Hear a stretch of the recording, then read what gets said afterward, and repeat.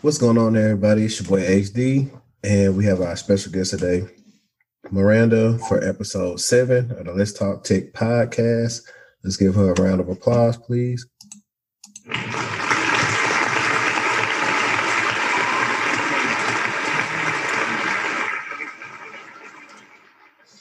All right, for y'all that don't know, Miranda runs mbs.tech.io, and I didn't ask you this before, but the MBS, is that your initials?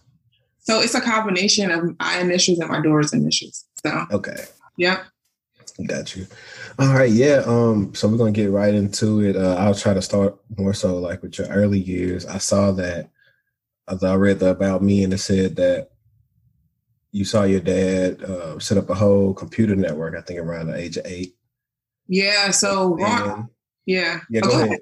Oh, okay. No, you go ahead. Okay. Yeah. So growing up, okay, my dad, one of the smartest people I know, he graduated from high school, 15, then had to wait to go to the Army.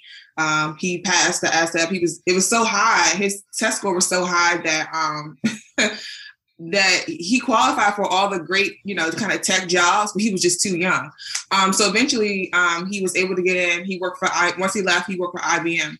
So he worked for IBM early on in the computer age. So like a computer, remember, was like a whole room. He still has the key on his keychain from when he was like setting up, that big room, which is one computer. So once he left IBM, he just did like volunteer work for our church, and had a school that we went to, and he set up every single computer in that school. And my sisters and I either helped him do that, watched him do that, and that's how I got like my first introduction to computers. So I was helping him build computers at a very, very early age. Yeah, speaking of that, my next question I thought was going to be, and I just put it together since you said 2 years after that you built your own. So I'm going to say around the age of 10, you built your own computer. I was definitely building my own computer. Like, it's so strange because back then I thought that was like completely normal. Like that was just like my life. So for me to like do that, once school got out and my dad came to do that, like, doing that 2 years later, that was just like kind of normal for me. You know what I mean? So yeah, I was building my first computer at about 10. That's cool. That's interesting. I think I don't know when I broke my first one, but we'll get into it. But so before we get into like some of the good questions, I kind of put that part out there from about you. Mm-hmm. I'll let you go ahead and introduce yourself for the viewers that, don't know about you. Okay. So do you want me to kind of like tell my story or just like where I am kind of now? You could do, whatever, you want to do. And, we'll rock with it. Like I said, that's the good thing about recording this. I'll cut this part out, so it doesn't matter no way. Cool. Okay, great. Okay, so a little bit about me. I'll just kind of do a little snippet about my background. So I'm currently working in cybersecurity. I kind of finally found my calling in life at the age of 32. I kind of figure out where I want to be. I didn't start there. I kind of had an unconventional start to tech. I didn't start in help desk, which I would never work. But I actually worked on the project side of an engineering program when I got out of college. And so that was my first experience into STEM. I didn't think I was really good in math. I just knew you had to understand math and be well-versed in math to be in any form of STEM, which is not the case.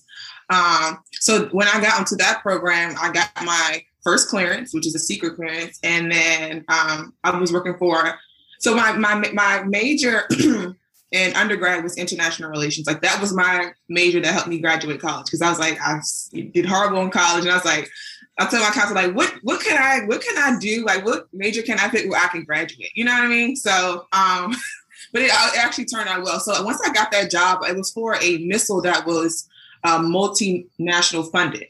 And so, I got to travel around the world on this missile that was being built, which is, engineering program, got my clearance. I'm traveling throughout the world. And so I worked as kind of like a project coordinator, project analyst there. And so I had to understand what was being said in the room. Because I was kind of like a fly on the wall, you know, doing actions, minutes, things of that nature. But I, you know, for me to like write out these for these to make sense, I had to understand what they were talking about in these meetings, right? And so, mind you, these people have like huge accents. You know, I'm in these different countries, but so the people, which is I'm so grateful for, they actually taught me everything I knew. And so that's when I started to build kind of this space of, okay, this kind of techie, which I didn't know yet, and project management and those. And so I kind of navigated through my career. Like I've worked for the White House with technical programs. I worked with so many different agencies in the government, so which landed me to where I am now, which is working as an ISO. And then I have a role as a SharePoint admin. But so right now I'm working as an ISO for an agency. I'm also working toward my master's in cybersecurity as well. So that's a little snippet of my background. And that's what's up. And see, that's like everything is like pretty interesting. I tell people all the time, but like, you know, with my endeavors that I've started, that, you know, I've just been networking a lot and meeting all different type of people, because I had a consultation with someone who wants to be in the ISO space. And I have a friend. What area are you in? What region are you in? So I'm in the Washington, D.C. area. It's so funny, though, how I became an ISO. And I now, you know, for listeners who are like, oh, I don't know how to, you know, navigate from this space of this part of tech, or maybe not even tech. And also, I came on as a project manager, right? But I worked in a space where I had to improve, like process improvement, right? So I noticed that the security and compliance team had an ISO process that was horrible. There was always a breakdown. We had to get these ATOs, these ATTs signed by our CIO. And it was a mess. And so we had things expiring, you know, it was a mess. So I said, hey, I see you guys are kind of struggling. Like, let me just help you improve the process, if anything, right? And so that's when I first got my taste of cybersecurity, because they're like, well, yeah, you can definitely help us. And one, you're a great writer. So I know you can put together these memos and then make it sense. So that's how I kind of moved into that space of cybersecurity. And then the more and more and more I understood the process, they taught me, because they had such a short on staff, they taught me everything. So I started to assess controls. I started to do POAM. So I began to slowly but surely evolve into this space of an ISO. And that's only because I did process improvement and I'm a great writer, you know? So yeah. You know, those transferable skills. Definitely a big point, because in my last blog, when I was talking about Sec Plus, I was telling people how when you go to an organization or company, the biggest thing that a lot of times they're looking for is somebody who can solve problems. And I was like, if you can solve a problem, you can prove your value. And so that's kind of the thing that I preach out to people most of the time. Sometimes entry level is not really, but when you're trying to get the big money, 9 out of 10, they got some stuff going on that you need to fix. So I'm like, you can prove you can do that by your resume or whatever you say in the interview, then you'll be straight. But speaking of that, I was going to say with the ISO thing is I'm going to probably connect her with you, because I have a friend that's an ISO, and now I'm talking to you. But as far as that space, that's not my lane that I know about. So I'm a person that's like, well, you know what? I don't know that much about that.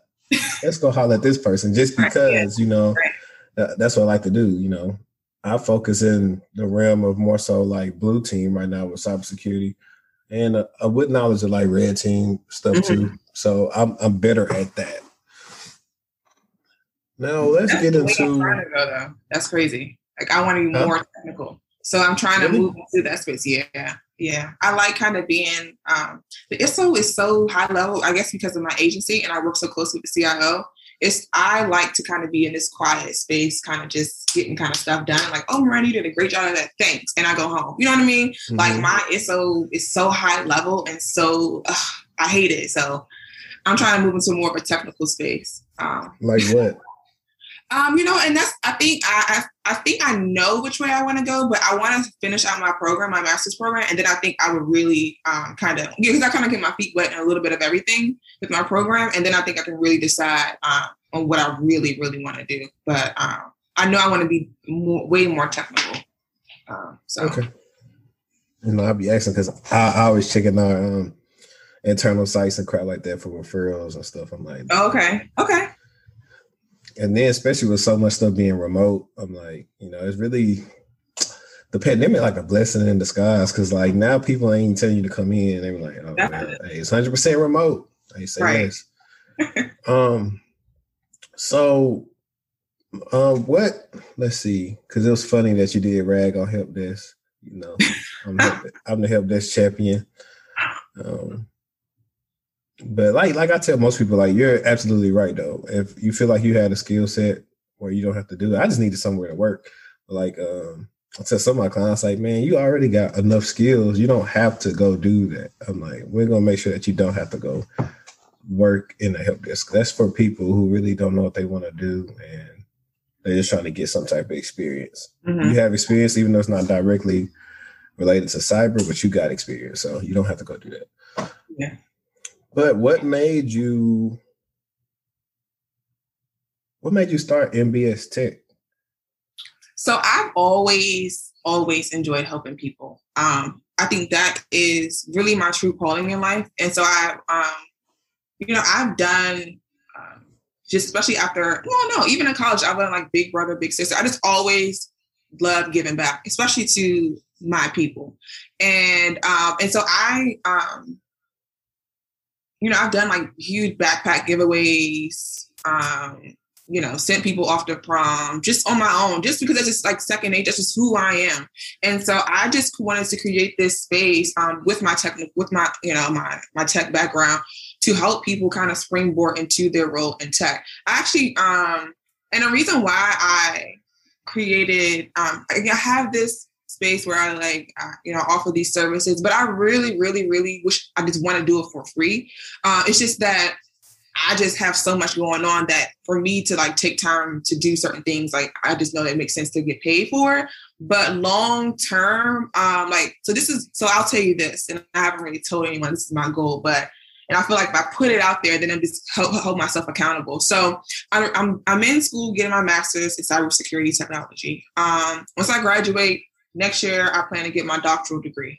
And so long-term goal is like to be in the space of like director of diversity inclusion. I already have these huge, connects with people in these large tech organizations. So I know that I can move into that space one day and that be a part of me, being that liaison that kind of stop that gatekeeping and get these, Black people into tech. The technical world pays great money. I'm pretty sure you see like all these wealth tweets or these wealth articles about Black wealth. And so that, and so that along with her, then I want to create like a program too that I can eventually implement into public schools to help students, especially inner city, especially Black children, to gain these skills in the tech world while in public school. Because I remember there was a time where like in my high school, they had like kids who could do learners to be like a mechanic or a plumber or a hairdresser, and you would graduate high school with these skills and be able to get a good job, right?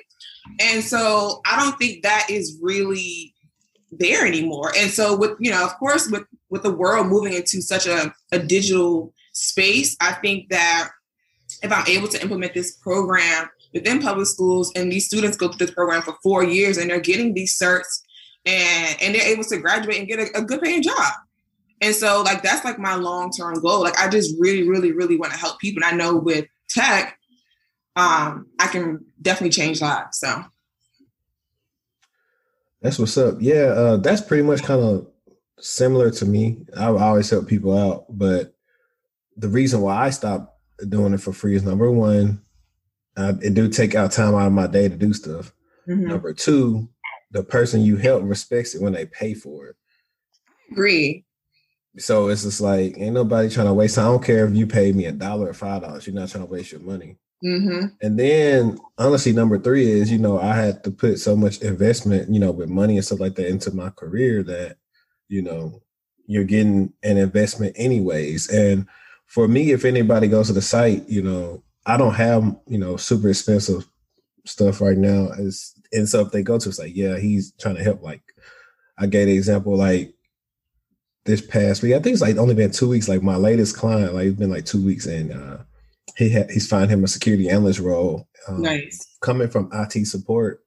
And we just was talking about it. I was like, yeah, man, my subscription service cancel at any time. You cancel today, it's more so I think I'm gonna start pushing my subscriptions a little bit more. And it's not because of, I'm trying to get 100 people in, but I think it's the better benefit for people because they can always come back or cancel, but they just get more benefit than maybe paying the one-time thing where they don't talk to me as often. Right. But so I definitely feel that. And I've also thought about eventually getting to a point where I can go back to like my high school or coordinate and just ask them about curriculums and what are they showing. Like when we were in high school, they did have this thing where you can go to a thing called the Career Center. I think they loosely touched on networking, but from where I'm from, it's not a big area for like, especially like cybersecurity. Like it's still only like one place you can technically kind of work at around here. Oh wow! For it, and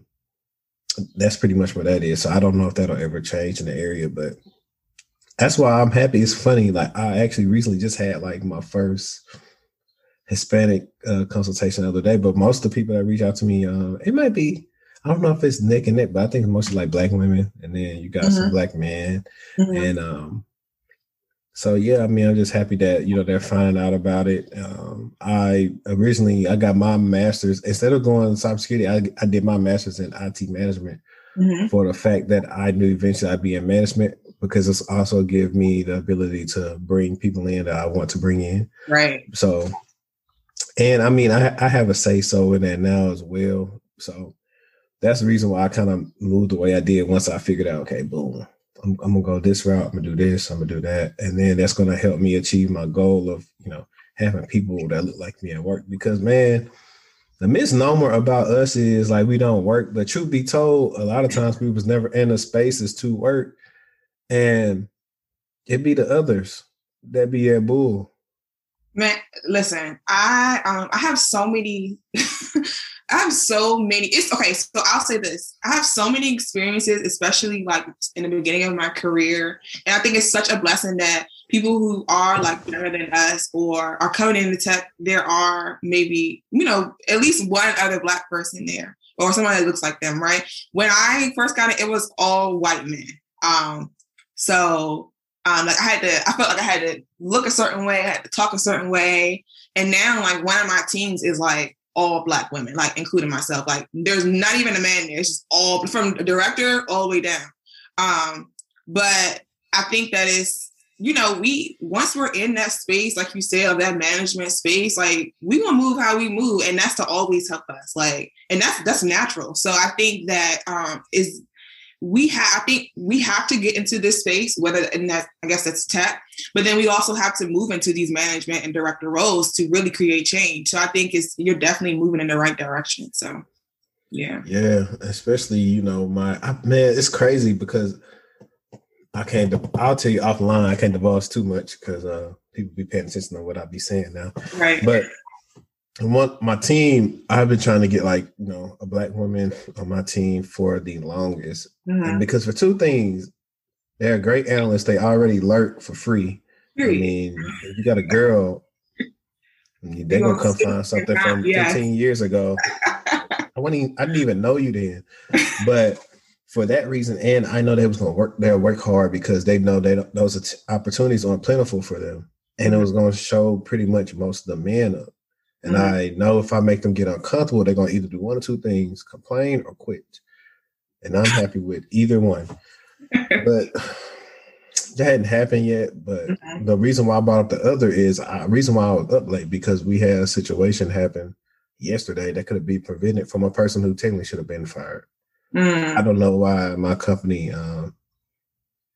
makes it so hard to fire people, but that dude should have been fired. And, was it more like a disgruntled employee, or was it more like he just wasn't doing his job? Somebody that don't care. That's really I get what you mean. Person. Yeah. So that's pretty much where that goes. And I'm just like, everybody.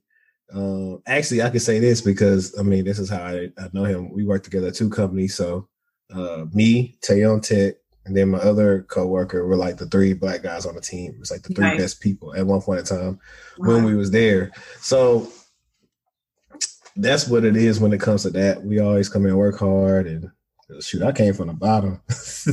Like you say, you worked at help desk, so yeah. But even before that, though, throughout college, I worked at Target. So oh wow, like, even help desk was a step up. But help desk actually, like, people rag on help desk. I think it depends on the help desk you're on. Like, it's funny that when you said your first role, you did get a secret clearance. I was doing help desk for TSA, so I had to get a secret clearance. Nice. And that help desk was pretty cool in the sense that since it's in a government environment, everything's really controlled. So once, you know, you get the hang up, you straight, because they don't make too many changes in a government setting. And but you know what I was saying about help desk though, in the government space, because I really have a lot of government contracting experience. Especially because I'm much higher up than what I was when I started. The help desk is really a good sweet spot for organizations within the government that it's almost like that gatekeeper to like complaints to the CIO. Like I've seen stuff where another CIO has like hit an RCIO, like my computer that just shut off. Like what? And so like her, like, and RCIO is a female, but she's like, you know, like, and like, you know, within us, why didn't they call the help desk? Like if the help desk would have, you know, they would have called the help desk, then this would have been resolved. So I think, you know, kind of that help desk, like frontline defense of like a lot of issues. And you have to be so patient. Yeah. Yeah. Especially then, if they do it right, they'll let you know what type of user you're talking to when they call in. But it gave me some incredible soft skills. Like I was able to, first of all, I used to talk to people from everywhere. So I started recognizing when people would be from certain areas. I forget a lot of the acronyms for the airports, but we were watching that new Michael B. Jordan movie yesterday. And he was like, yeah, I'm headed to Washington Dulles. And I was like, I think that's IAD. It is. See, that's the way you had to like kind of say a lot of things. And it was pretty cool. It really helped you solve problems because, you know, you could call in a certain way. I was like, okay, cool.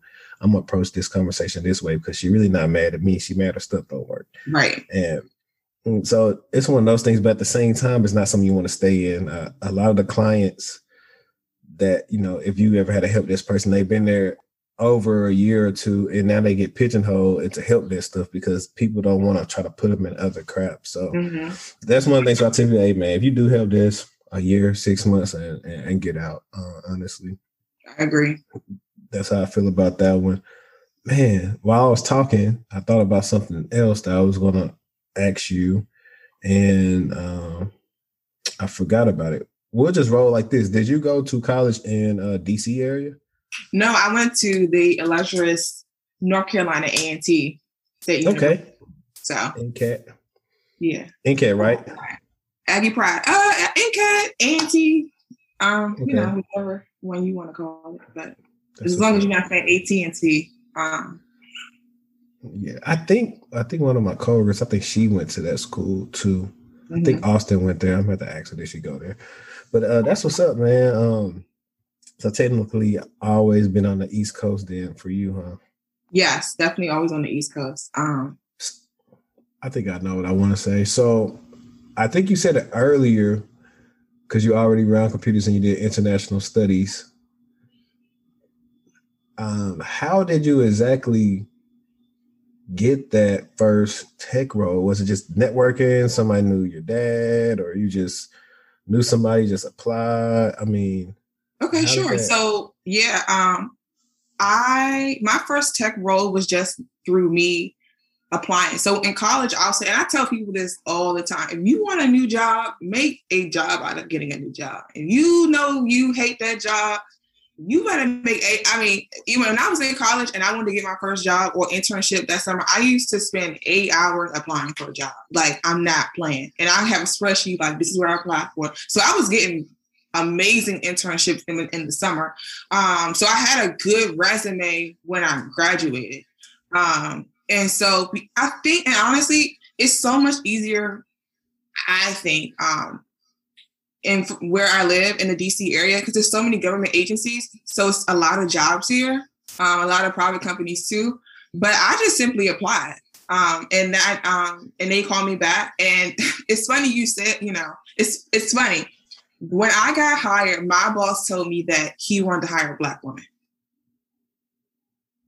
And so I don't know how he knew I was a Black. I guess he found I was a Black woman once I got to the interview. So my resume was strong, right? But when I got to the interview, I did well. But when I finally got really, really close and cool with my boss, he's like, "Yeah, I need to hire a Black woman." Like, and I wanted to know why, but I didn't ask why. But I was proud I got the role and I got my clearance. So it was a very, very, very good, reputable company too.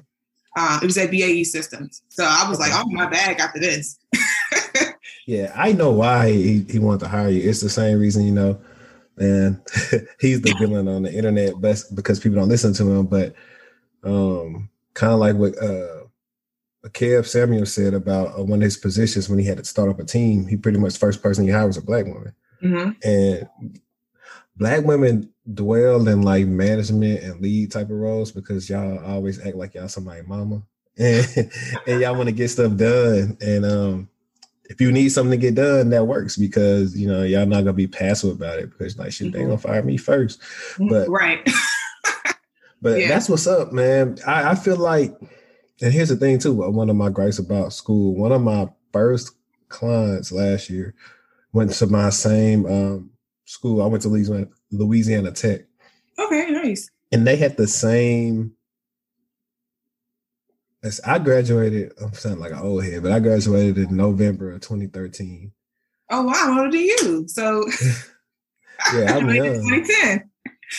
Well, 2011. Yeah. And I'll be the big 30 next year, nice. Next March. But they had the same curriculum that I had. And none of that stuff that we did in the curriculum was really useful. And I was like, why are they still teaching these people the same stuff they taught me 7-8 years ago? That's an issue. And I don't know how many colleges are still teaching the same curriculum, which is why you see the rise of self-studying, boot camps. Like, even now when I had con, they asked me about, oh, should I get this? Or I was like, man, look, do this. Take your time because I'm not trying to have you spending all this money and you still be out here with your hands out because you can't find what you want to do because you're not executing your plan properly. But that's been one of the things too, is like, I definitely need to figure out a way to I've been thinking about tapping in with them and seeing if they would take, my expertise on some things. So we'll definitely see how that goes. Yeah. But so what are I'm gonna pivot back to MBS Tech. Mm-hmm. For MBS Tech, what roles, I guess, do you say, if you was to say right now, the people that come help you, which ones do you specialize in the most that people come to you for? I feel like, I'll go back to the question that you asked about how did I get my first role in tech? I think back then, and some people who aren't in tech too, I really don't think that people believe have this notion that you have to be super technical. You have to be, you have to know how to code, which I don't know how to code. I have no desire to ever code. But people think you have to have these super technical skills, and you don't. And so my program, because I had I'm bilingual, so that was a plus in the Really, what's the other language? Spanish. I actually lived in Costa Rica after I graduated college to learn Spanish. I just studied Spanish for 8 hours a day at a language school because I knew I had this international relations degree. I'm like, okay, but girl, do you know how to speak Spanish? Like, what's international about you? So, so I'm like, okay, instead of getting a new car, let me have my parents send me to Costa Rica to live and learn Spanish. And so, so I already had that skill. I can speak Spanish, and the missile was funded by some Spanish-speaking countries. And a lot, my team was older white men, so they didn't know how to speak Spanish. And then I had like this project management type of skill set. So all of that, I was in a tech space, but I wasn't necessarily doing tech. You know what I mean? Yeah. So being that person that can speak to your technical people and kind of transfer that stuff so it sounds like plain language to people who aren't technical was helpful. So, you don't have to be super technical to get into these tech spaces. There's so many different roles within tech that do not require technical skills. Thanks. But let me get back to your question. So I am, in regards to MBS Tech, I always try to see where, because a lot of people are coming from a space that is not technical. And so I assess, like, what are your strong suits? And so I figure out what type of path you can go down that will help you get into tech. And so it's not a one, one stop, like a one size fits all for just like, oh yeah, if you want to come to me to do this, then yeah. But I think I know so many different roles. I feel like I've been in tech for almost 10 years, maybe longer than that. So I know what the tech space looks like. And so I can definitely assist a lot of different range of people with getting into tech. It doesn't have to be one type of role or one. I mean, yeah, cyber, yeah, I can help you get into that. But also ITSM, project management. So it's a wide range.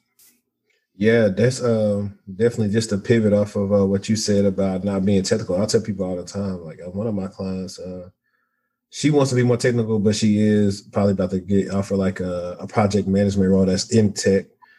But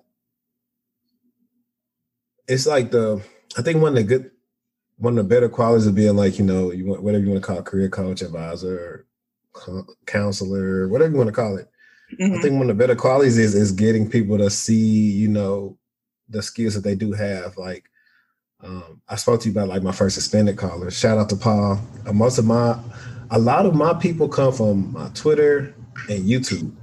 Nice. So a lot of times people watch enough of my YouTube videos and be like, I want to do something similar to him. And he's currently in physical security.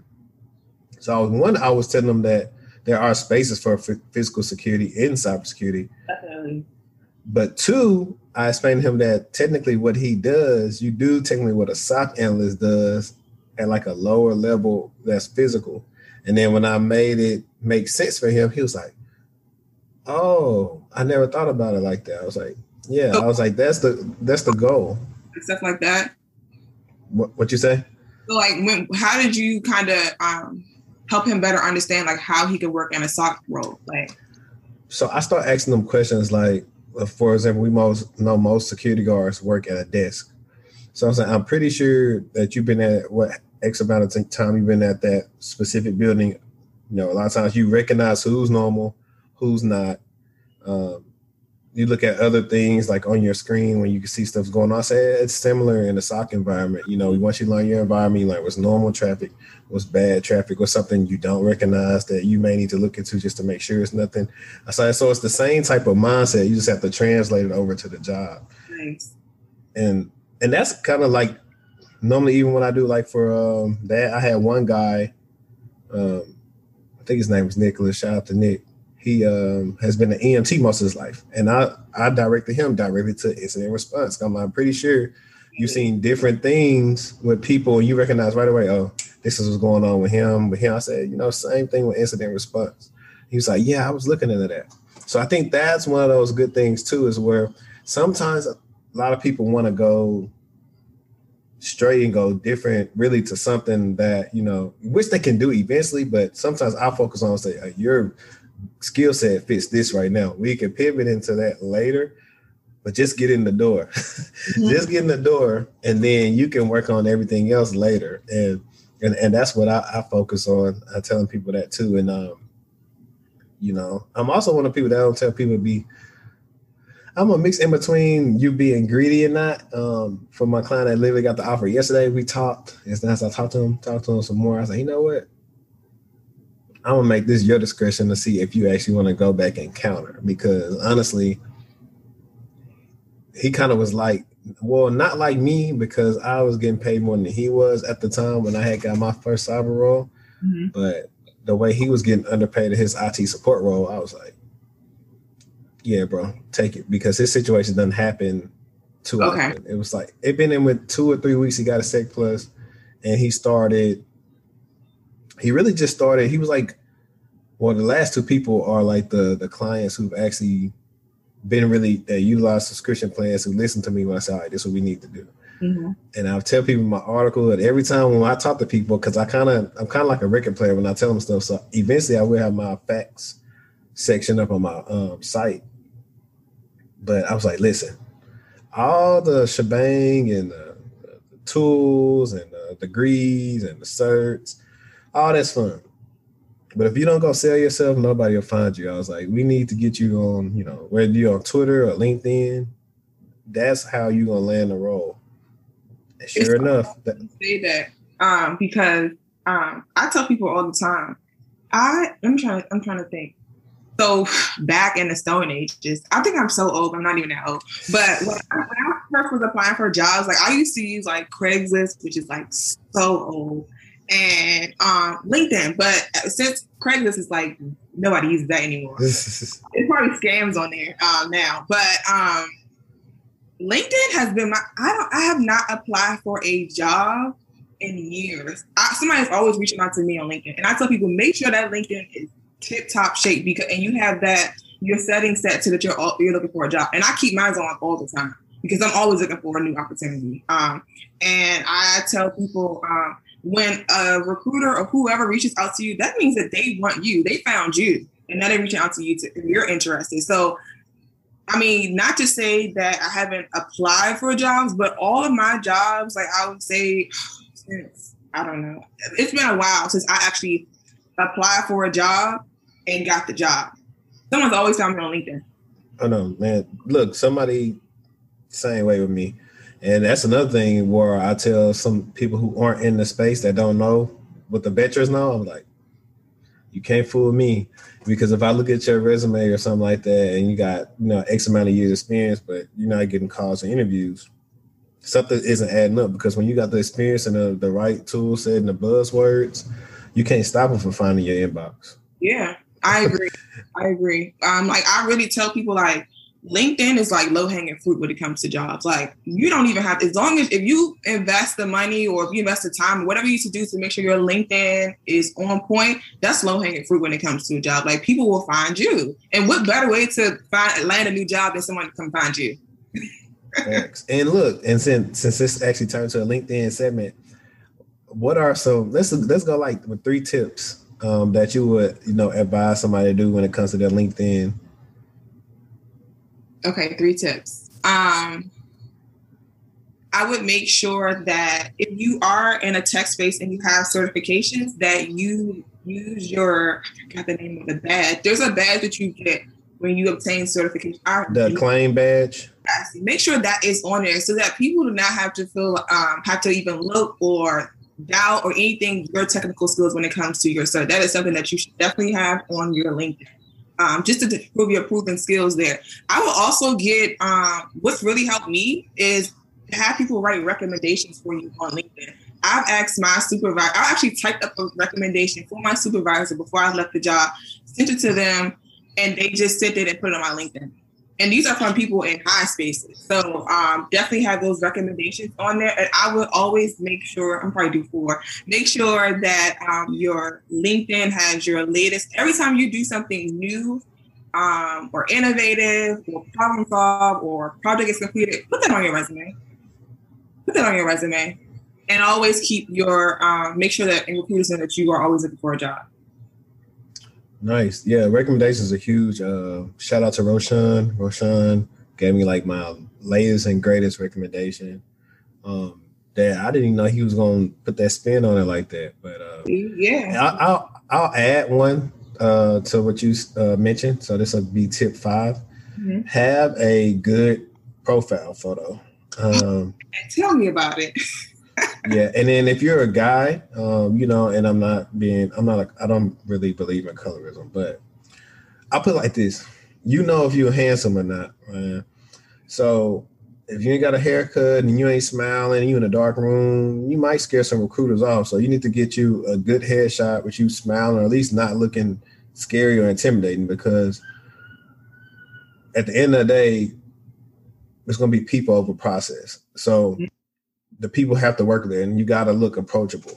So that's one of the things. Just like, the issues, you run into like trying to holler at a girl, when you out because she got that meme, she got the RBF on and she looking mean. You like, all right, I guess you don't want nobody to come talk to you. And you keep on walking. So that's one of the things you got to work on for your LinkedIn. And to segue into kind of what you talked about, putting on your LinkedIn and your resume, that's true. I always try to tell people to,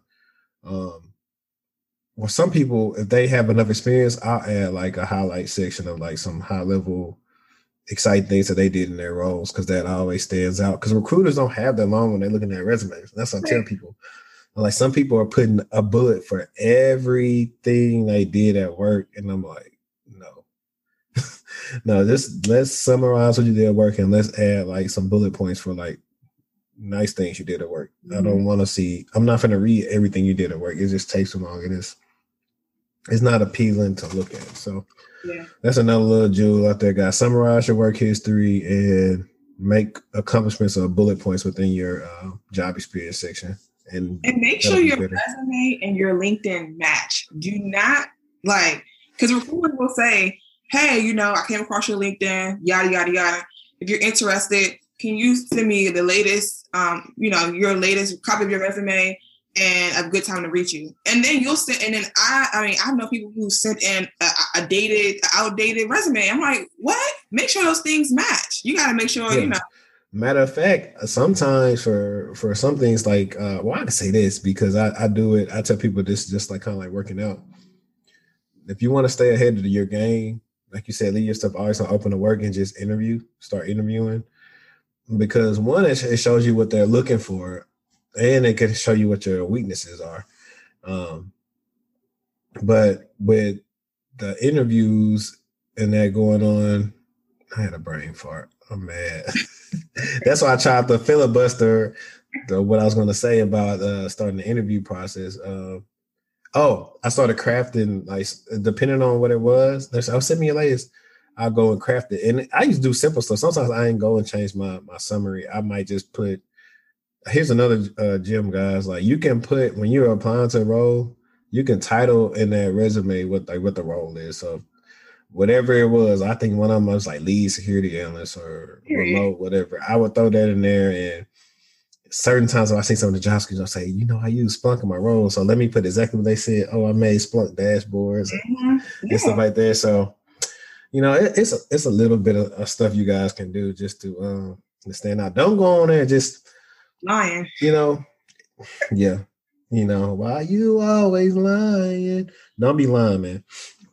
Tell the people, hey, if you don't know something, you don't know it. They'll respect you for telling the truth and lying. Yeah, exactly. I mean, I'm not saying I'll say this. I'm not saying flat out lie, but you can tweak stuff where it's not a lie, but it's not 100% the truth, but it's not a lie. You know what I mean?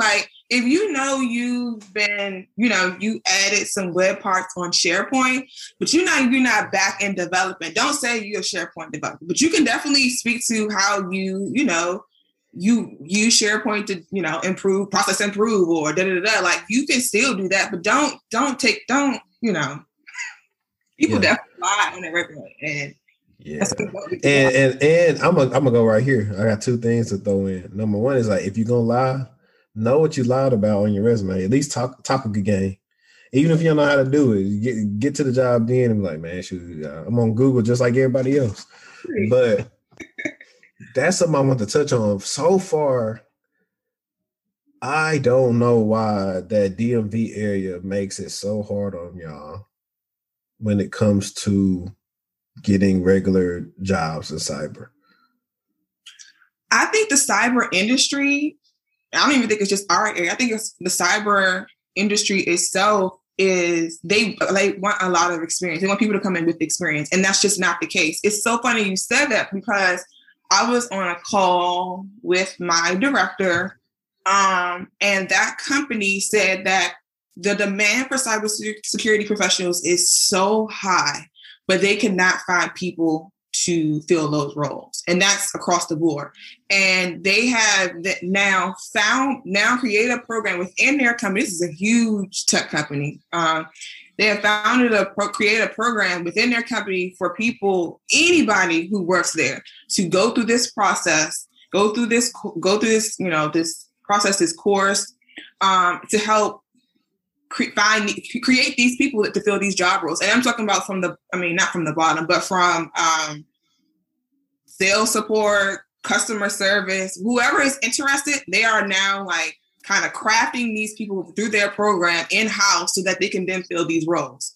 I think it's a thing. I think it's across the board. People just want cybersecurity professionals to have experience, and you're not going to get that. You're not going to find that everywhere. See, but it can't. This is the reason why, and not what you're talking about as the industry as a whole. They want stuff that don't even make sense on some of their roles. I will kid you not, when I'm going through stuff with clients and we're just looking, I show them some skills they need to work on. I'll just filter for entry level. I show them a way like, you can read this and know this is an entry level. I'm like, you can pay attention to the job duties. I don't really care about the years because that's just cap. Just pay attention to what it's asked you to do. Because certain people wouldn't know how to do something unless you already did it before at a high level. Right. But why I'm fixated on DC or DMV area, because I've noticed a trend with them wanting people to have like 7 certs and 5 years. So you do have the things where they have programs going on trying to help people. And, it is some stuff where it's fabricated. But in this sense, I understand why. But I don't know what it's going to take for them to like kind of lower that down. Because all these people should be hired because they want to work. They are people that are putting in the money and the effort to, get the knowledge. But now they're kind of stuck because they're still going through the ringer. I will say, I mentioned SolarWinds. That affected a lot of government agencies. And so I'll say this. I'll say that the government, in my opinion, has now changed their thoughts and feelings about that. Because SolarWinds was huge. And I don't think people, and your listeners should definitely, if they're interested in cybersecurity, understand how that supply chain, attack kind of work and, just the ins and outs of that and why it's so important. Because it was such widespread. It got to, like military. It just was bad. And the thing about it is they don't even know if they even resolved the issue. Because they did it so good that they don't even know if they actually even fixed it. But the government has now kind of, and the crazy, and I'll say this too, the government wasn't even the one who knew about it first. So it's that private government piece that kind of needs to come together and work together much, much closely. But I feel like now, because my agency was affected by it, I think that the government is kind of changing their thoughts and feelings on experience. That was such a huge hit. And so they know they need to fill these roles. And I think they're completely aware, because that call was with my agency and another tech organization. And so they're aware. I don't know how long it's going to take to create change, but they are definitely aware. Okay. Well, that's good, because I tell people all the time when they call in, I was like, man, I tell them, I said, look, expand your search to the US because there's a lot of remote stuff. I was like, you can get in somewhere. Because I have a friend who's a ISO, and she's in the area. She was telling me about a guy who lied about everything, and he didn't know how to do nothing. And so that he should just been straight up or whatever. I think one of the tools that ISO uses was EMAS. Yes, we use a lot of different things. Yeah, I've seen that on like some of y'all resumes, EMAS and some of the other stuff, and they want to make sure y'all know how to use that. Yeah, have you seen CSAM on there or Spider? I might have. I've only looked at a couple ISO resumes, so only a couple. But I'm glad I have somebody directly to pivot them to now, because that's like, man, yeah, my homegirl, she's an ISO, and she's at $400K. So once you get in, I can say and I think the biggest thing too is the clearance part of things too, especially with our area. A lot of people want you to have a clearance. A clearance is expensive. So a lot of companies want you to already have that, but you're like, well, how am I supposed to get one if no one's offering me a clearance? There are, I will say there are some unpaid internships. If you're maybe you can work 2 jobs, maybe you're just fresh out of college and you're willing to, but there are some unpaid internships within the government that will give you clearance.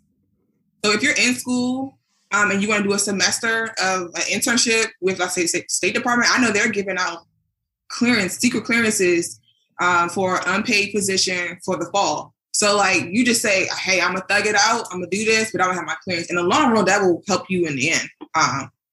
So just trying to think of creative ways to people get jobs. Yeah, I mean, I know ways. I mean, we both know the ways. It just take longer than what they wanted to take, and I can totally understand that.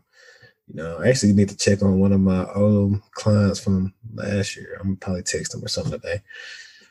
But I'm trying to think if we covered everything. I think we did. Now, this is something that you didn't want to say and cover. Oh, if we are at the end, I wanted to offer, if anyone is interested in obtaining the Security Plus, I guess we can kind of create rules I'll do a giveaway. I'll sponsor someone for the Security Plus. I'll pay for their voucher. So I guess maybe they can follow you, follow me, and then we'll pick a winner. But I don't know how you want to do it, but maybe they can listen to this because this will be at the end. So we can say, the full episode and find out how to win. So maybe if they follow you, I don't really care for attention. That's why I told you in the beginning, like I want to roll where I don't have to have so much attention on me. But if you want them to follow you on, subscribe to your YouTube, follow you on Instagram, follow you on Twitter, maybe they can follow my MBS Tech page, my personal page, and then we'll pick a winner. You and I will just pick a winner. And I'll pay. I mean, I think that'll work.